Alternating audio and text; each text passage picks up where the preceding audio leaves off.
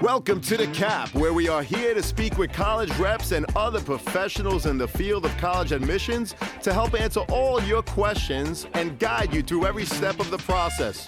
So if you're serious about college admissions, you've come to the right place. Are you ready?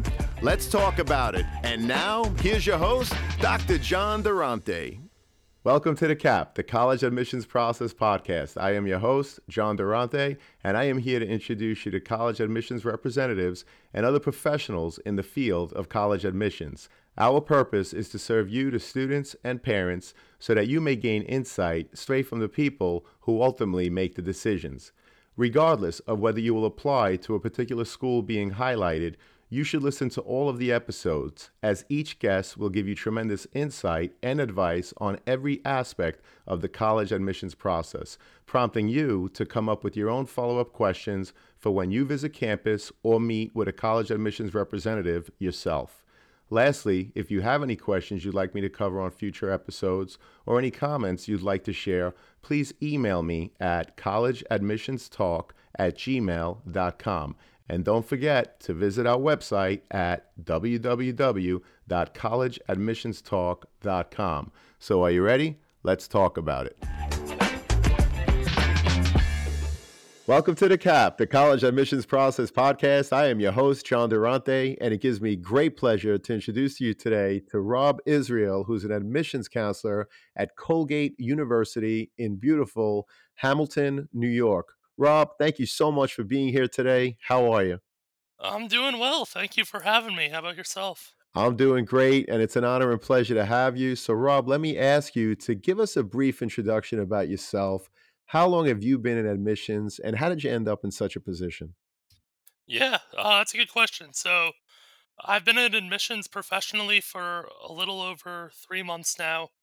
I'm an alum of Colgate. I graduated in May, and I worked in the admissions office all 4 years as a student. So, as my senior year progressed, and I really had to start thinking about what I wanted to do as a full time job, my dad one day mentioned, he was like, "What do you enjoy doing the most?" And I said, "Working in admissions." He was like, "There's your answer." So I ended up applying to a bunch of different admission offices, all kind of around the Northeast, all small liberal arts schools. And to be frank, Colgate was the first one to offer me a job, and I couldn't be more happy to stay here as a full-time staff member now and contribute to such an amazing office. Well, Dad gave you great advice, and I know that Colgate University and we as listeners are very fortunate to have you. So thank you so much, Rob, for the introduction. I really appreciate it. So let me ask you, as a former alum, what are some of the things that you personally love about Colgate University that make it so appealing, Rob, for so many students to want to apply and ultimately attend? Yeah, so I think one of the first things that students notice when they arrive on campus is just how rural of a location we're in. And it scares them at first. But the way I answer that and the way that I could just be straight honest about that is the community here makes up for that so quickly. It's really a collaborative effort between students and faculty and staff where everyone's going to know your name and smile and wave to you as you walk by, whether going to classes or going to a restaurant or the dining hall at night. But I'll use that word community truly a lot.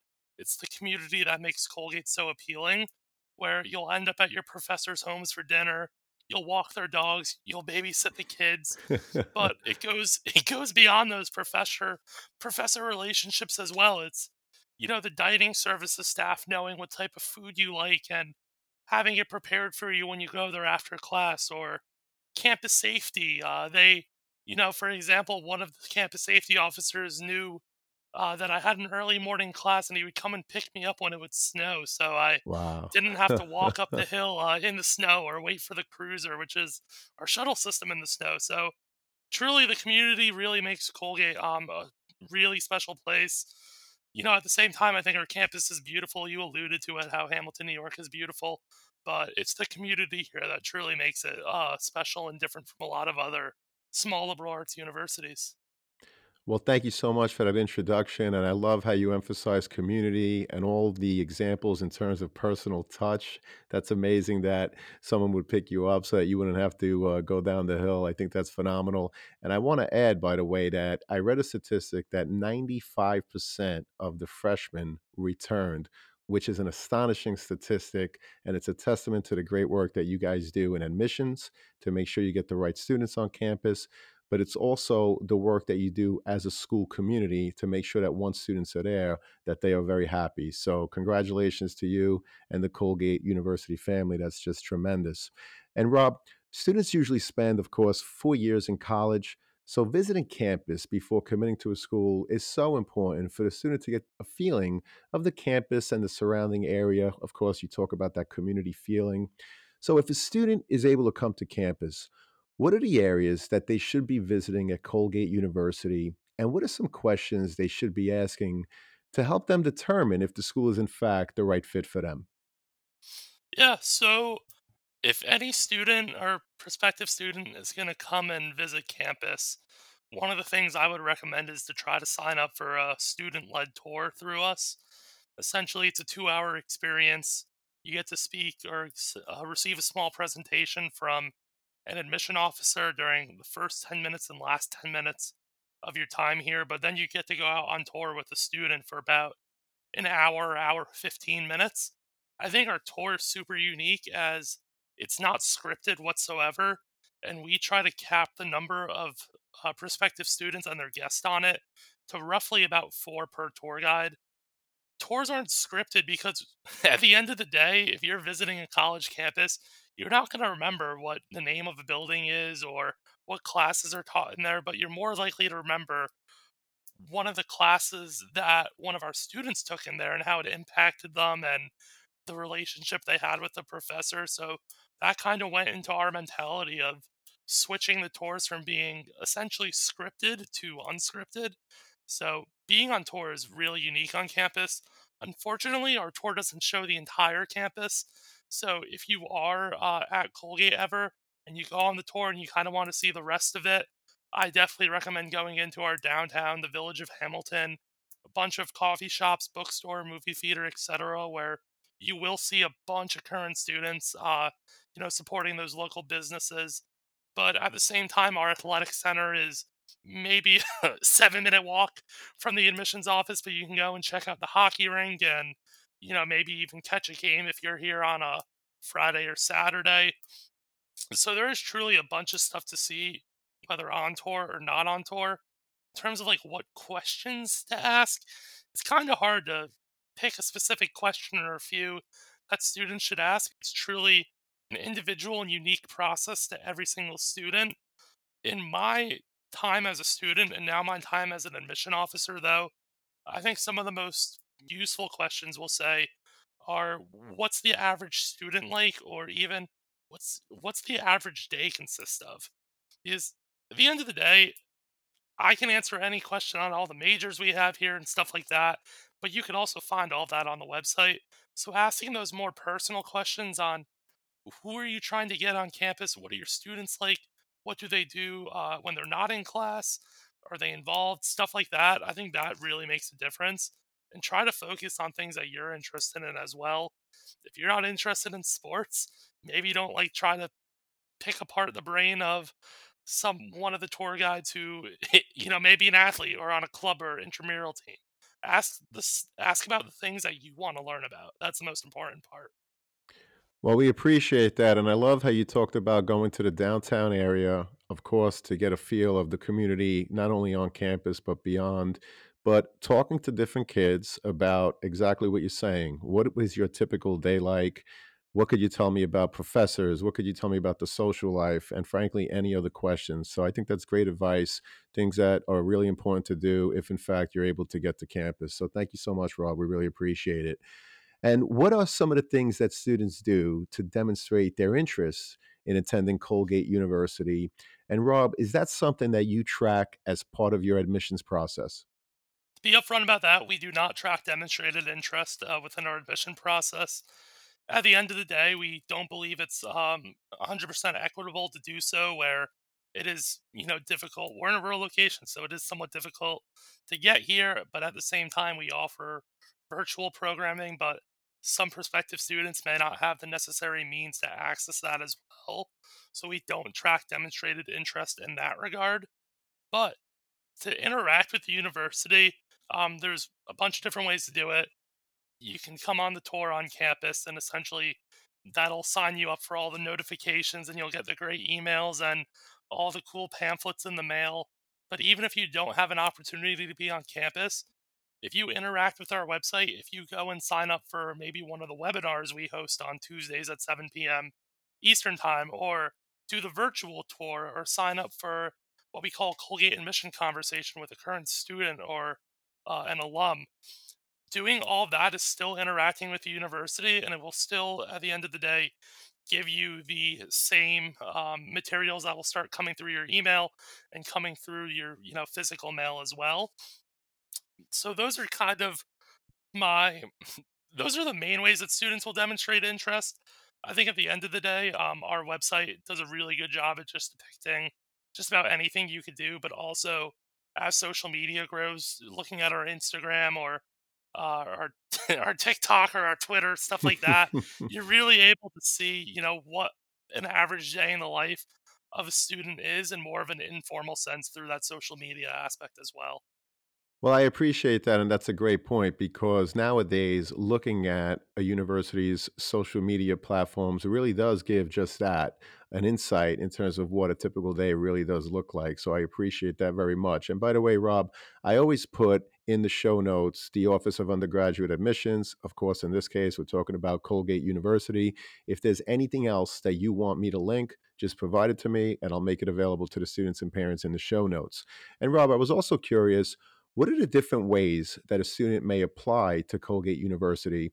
And is there a benefit to applying one way over the other, such as early decision as opposed to early action? What could you tell us about that? Yeah, so in terms of, I'll get it out of the way really quick. In terms of applications we accept three different platforms. We accept a common application, the coalition application, and we're a QuestBridge partner school, so we'll accept the QuestBridge application if you are a QuestBridge scholar as well. In terms of the ways you apply, we're an early decision school. So we have early decision one and early decision two. The early decision one deadline is November 15th. The early decision two deadline is January 15th. And we also have regular decision, which is January 15th as well. We wanted to try to keep the dates, the same on early decision two and regular decision to not make it as confusing and have to memorize more dates.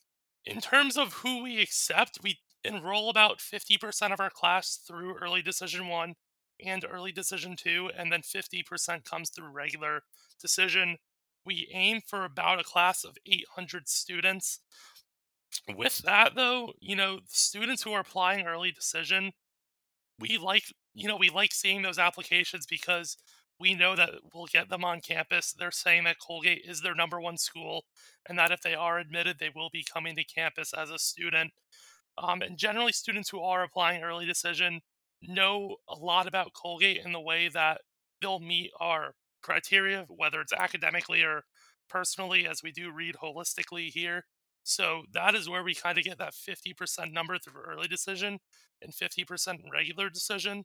But we're not lowering our standards in early decision one or early decision two by any means. So, maybe there are not as many great applicants through early decision one and early decision two. We can take more through regular. That's really not a huge problem on our end. But at the end of the day, the breakdown is early decision one, early decision two is about 50%, and then regular decision makes up the other 50%. Well, I appreciate you sharing that insight very clearly. You explained that there's an ED1, ED2, where in general you accept 50% of your class and the other 50% comes through regular decision. So, again, we appreciate that. And you talked about the rigor. So, I was also curious, Rob, do you have an honors program at Colgate University? And if so, how are students considered for the program? And do they have to apply separately, for example? Yeah, so we don't have a specific honors program through Colgate that a student is applying to. Generally, within every major, once you declare a major, you have until the end of your sophomore year to do so here. Since we are a liberal arts school, we want you to go and explore different areas that may interest you. But within the major, you may have the option to participate in an honors thesis. So the majority of majors here will generally end with doing about a semester long research project. And if you're eligible to participate with the honors thesis, it'll turn into a 2 semester long research project.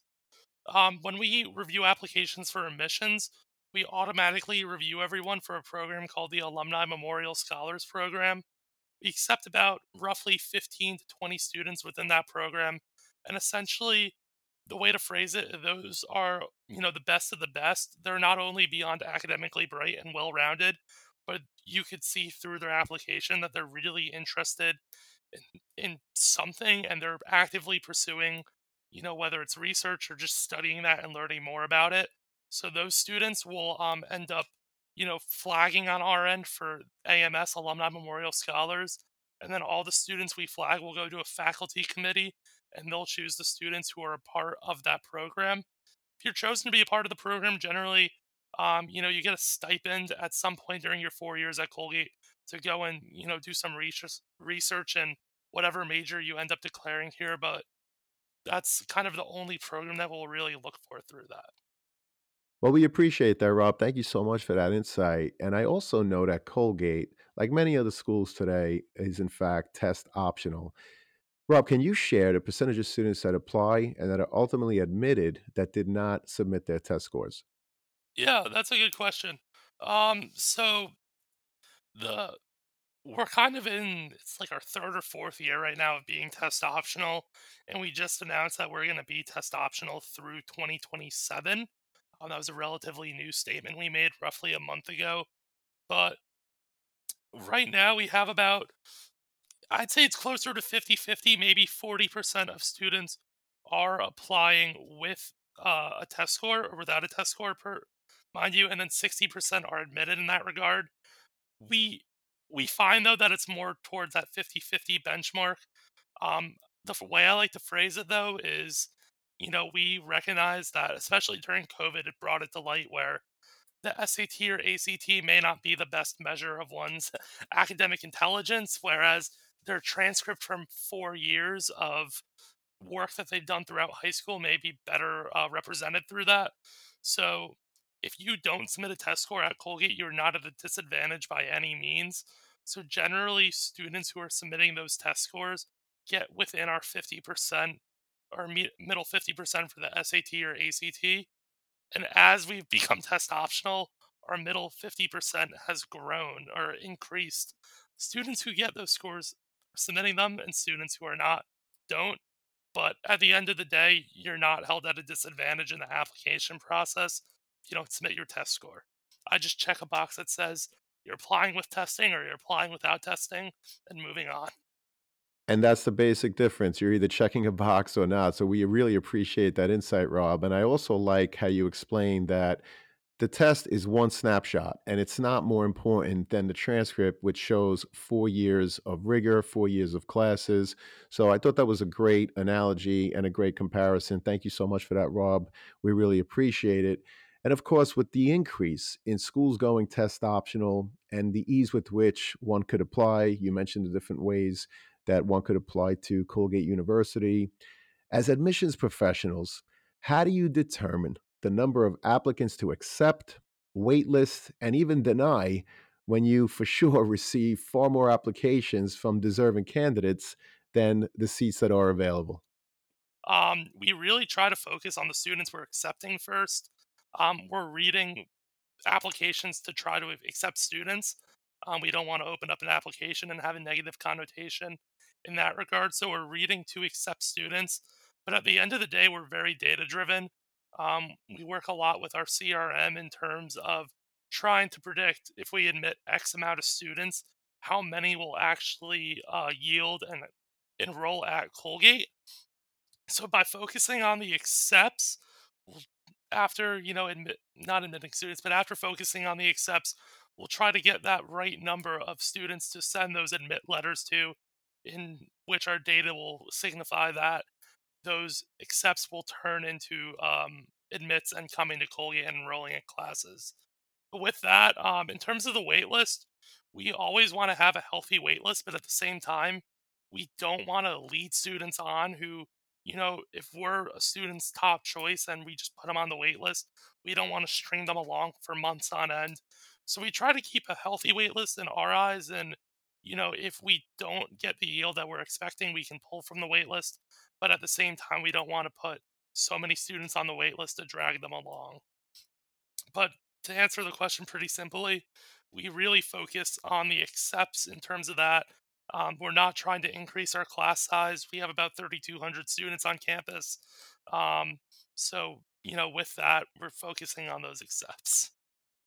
Well, we appreciate that insight, and it's definitely not an easy process because you mentioned the yield, and I know that you guys do studies to try to anticipate what the yield is, but certainly it could change from year to year, making it even more complicated. So again, thank you so much for the insight. What are some examples, Rob, of college essays that left a positive impression on you, and what advice would you share with students that are getting ready to sit down to write their essays? Yeah. During my time, as I went through this process about 5 years ago, to almost to the day actually, um, my high school guidance counselor told me a lot of tips and tricks on how to write the perfect essay and get one that really gets the point across. And, now being a professional in the admissions office, there are definitely some things that I would have tweaked with their advice. But at the end of the day, the essay prompt is open ended for a reason. We just want you to talk about yourself. It does not have to be the best piece of literature you've ever wrote. It doesn't have to be, like this amazing poem or something like that. We just wanted to learn more about you. So, in terms of essays that left positive impressions on me, they're really just ones that when you submit your application, I can see the list of activities that you complete, and the essays that leave a really positive impressions may intertwine many of their activities into one general theme. So, a piece of advice I like giving students is if you write all the activities that you've participated throughout in high school down on a sheet of paper, you'll be able to kind of see a relevant theme through all of them. And that theme should kind of be the focus of your essay and what you want to write. But at the end of the day, it's up to you.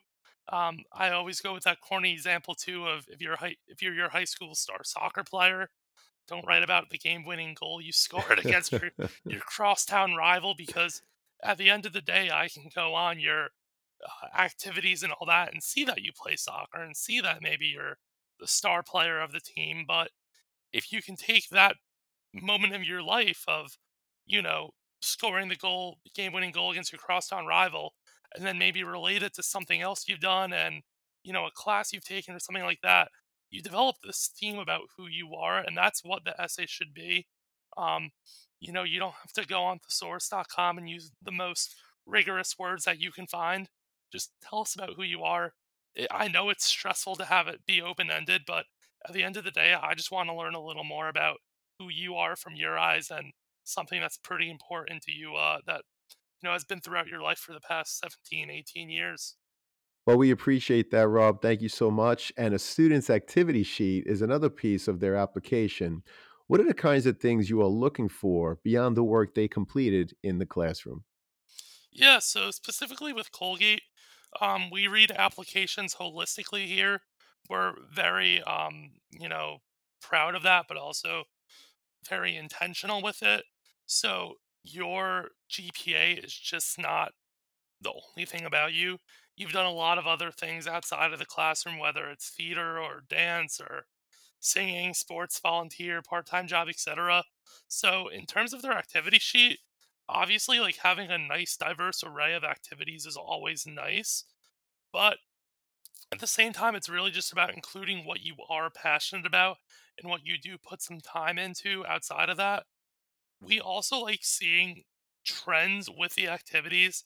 So, starting maybe in grade 9 and completing it through grade 12. Say you're in a club and just staying in that club all 4 years and being an active member in it. rather than joining the club for 1 year and then ditching it at the end of the year. If you don't like the club, you don't have to stay in it. But we'd rather see that continual progression of you're dedicated to your activities. You try to have a diverse array of them. But at the end of the day, you're just doing things that make you happy and also make you feel more well rounded. I also like to mention that the activity sheet isn't just necessarily, we'll say, for extracurricular activities. Is at the end of the day, if you have to go home right after school to walk your dog, or you have to contribute to your family's financial situation, or take care of younger siblings, or parents or grandparents, that's totally like okay and not only acceptable but encouraged to include on that activity sheet because you're still doing something with your time. And if you didn't have to go home and walk the dog right after class but you weren't doing any activities, we wouldn't know unless you included it on there. So it doesn't just have to be extracurricular activities, it could be family activities as well, which is pretty important to stress. Well, I really appreciate you talking about having to contribute to the family, whether it's holding a job or taking care of a younger sibling. Because if in fact that's something that a student has to do, maybe that's the reason why they're not in five, six, seven activities. So I appreciate you talking about that. And does Colgate University offer any programs for students that may have had an IEP while in high school to help ensure that once they get on campus, they continue to be successful? And Rob, if you offer programs like that, could you take a minute to explain what you offer? Yeah, so we do offer programs like that. We have a whole, Office of Disability Services. We have a person who leads that office and then a whole staff that works behind them. But once applying to Colgate, once enrolled in Colgate, if you have a specific learning disability, for example, you'll just report it to the office and they will work with your professors and your administrative dean to help create accommodations for you. So if you need extra time on tests or quizzes or essays, professors are, they're more than happy to help you out with that. The Office of Disability Services and the deans are more than happy to help you that as well. We want to set you up for success here. We don't want you to come here and feel threatened by something. We don't want our students to fail. Our professors do not want our students to fail as well. But if you're struggling in a class, whether you have an IEP or not, professors are your first resource to go to. You can't go and get a tutor at Colgate before talking to your professor. All of our professors are required to hold open office hours in which essentially you can just go and talk to them, whether it's about the class or just about life or stuff like that. But you have to go to them first and be like, hey, I'm a little confused on this subject we're doing right now, or I want to review my last test. What are some ways you can help me? What are some ways that I can help myself? And then go from there. But professors, they really want to work with you and help, you know, whether it's leveling the playing field or just helping you if you've done poorly on a test or quiz or something like that. But a different aspect I want to offer some advice to, or not advice, but some information to as well, is the one thing that not a lot of students will experience in school is if you have a disability that you may need special housing accommodations for as well. So, our Office of Residential Life, every year, they send out a form to every single student on campus. Everyone is eligible to fill it out. And it's essentially asking if you have any sort of disability that you may need, for instance, a single room floor, or maybe a floor on the first floor of a building, or maybe a specific roommate or something like that, because it's not just in the classroom where you're learning here, it's outside of the classroom as well. We're a residential college. Over 90% of our students live on campus during their 4 years. So we want you to be comfortable not only in the classroom, but also outside of the classroom. So it's truly a well rounded effort here where academics and residential life are one and they work together in that regard. Well, we really appreciate that. And it goes back to what you said at the very beginning, that it is an outstanding community. And it truly sounds like there's something for everyone in terms of what you offer, both inside of your classrooms and beyond. Rob, thank you so much. This has been a phenomenal conversation. And it leads us to our last question, which is, what are your top three pieces of advice you would give a student and their parents who are getting ready for the college admissions process? That's a great question. My first piece of advice would probably be to just research The schools, or just research schools that you're interested in. Sometimes those, U.S. news and ranking reports are accurate. Sometimes they are not. But if you stumble across Colgate and you're interested in Colgate, go on the website, peruse around, see the majors, see the clubs and activities, because all that stuff, it's pretty, low effort at the end of the day to complete. So definitely doing research is a big one. Number two is ask questions, whether you can come to campus or not. Colgate, we have all of our regional admission officers. We all have different territories. So I oversee Long Island and the majority of the Midwest. But we all have different territories where we are all your point of contact to answer questions or direct you in different ways, for example, to help you learn more about the school. We also have students, information online who work within the office if you want to connect with a current student and learn about it through their eyes. So, number two, ask questions. And if you ever get the opportunity to come on campus or get a student on a Zoom call or an admission officer on a Zoom call, ask as many questions as you can fit into that time allowed, because it's super beneficial to your eyes. And the end of the day, I love talking about Colgate. The rest of the staff loves talking about Colgate. The students love talking about Colgate.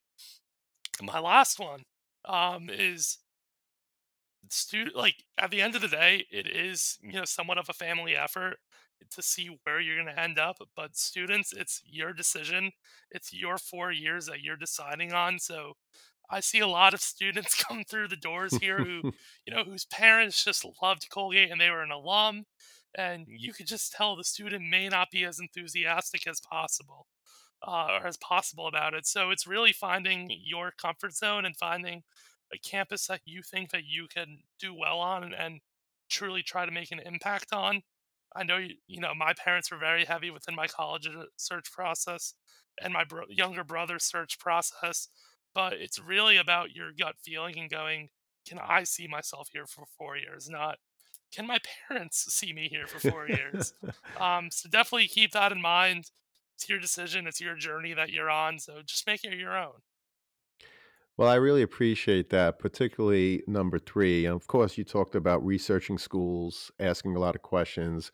But with number 3, it's really a good point because a lot of times students will come to campus and they'll actually feel comfortable because they are there with their siblings and their parents. So there's that, sense of comfort because they do the tour, they see the beautiful campuses, they go out for a nice dinner with the family.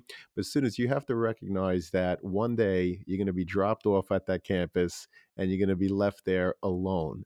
So that's something that too many students don't consider. And I think it's an important part of the process to determine, okay, do I want to be here without my parents, without my friends, without my siblings? And that's what you have to ask yourself, students, to help you with the overall process. But anyway, Rob, I really appreciate your time and your insight today. I'm truly so happy because I know that this conversation is going to help so many students and their parents. Thank you so much for being here today. I hope to have you again soon. Yeah, thank you for having me. It's been awesome.